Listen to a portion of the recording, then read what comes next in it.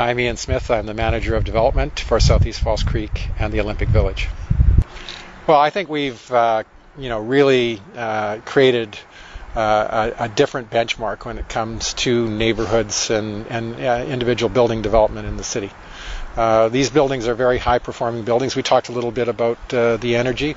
Well, the buildings themselves are all LEED Gold. It's the largest collection of LEED Gold buildings probably anywhere in North America that are all being done at one time.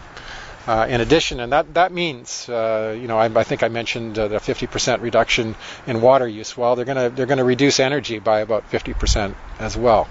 The materials that have been selected are mostly local. They're either durable or they're rapidly renewable. The glues, the paints that have been selected don't off-gas, and so they're much healthier units. And when you put all that together, they are superior buildings, changing the way buildings are built.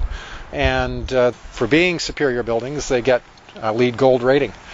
And there will be even a couple of buildings that are better than that on the site. The community center is going to achieve LEED Platinum, we hope.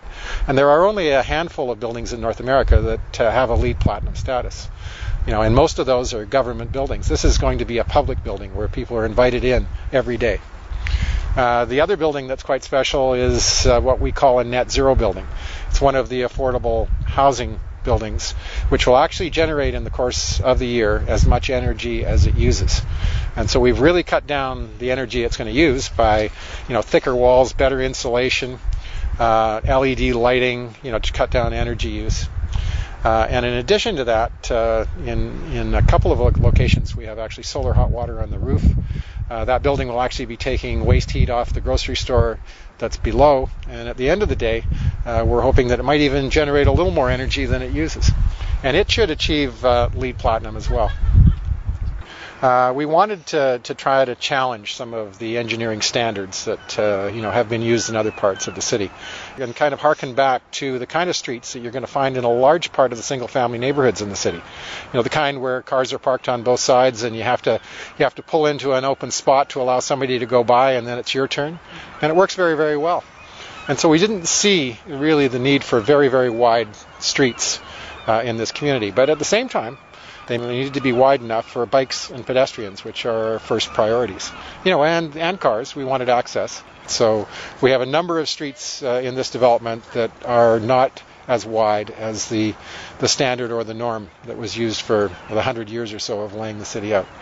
And we probably should notice that we have cut down the parking standards. We also, in buildings over 50 units, they have to provide one space for co-op parking and one car. So it's not just the space, they're actually going to be providing the cars as well. And in fact, in the central commercial area, there are about 14 spaces and 14 cars. So people could live here and not have a car and still have access to a car.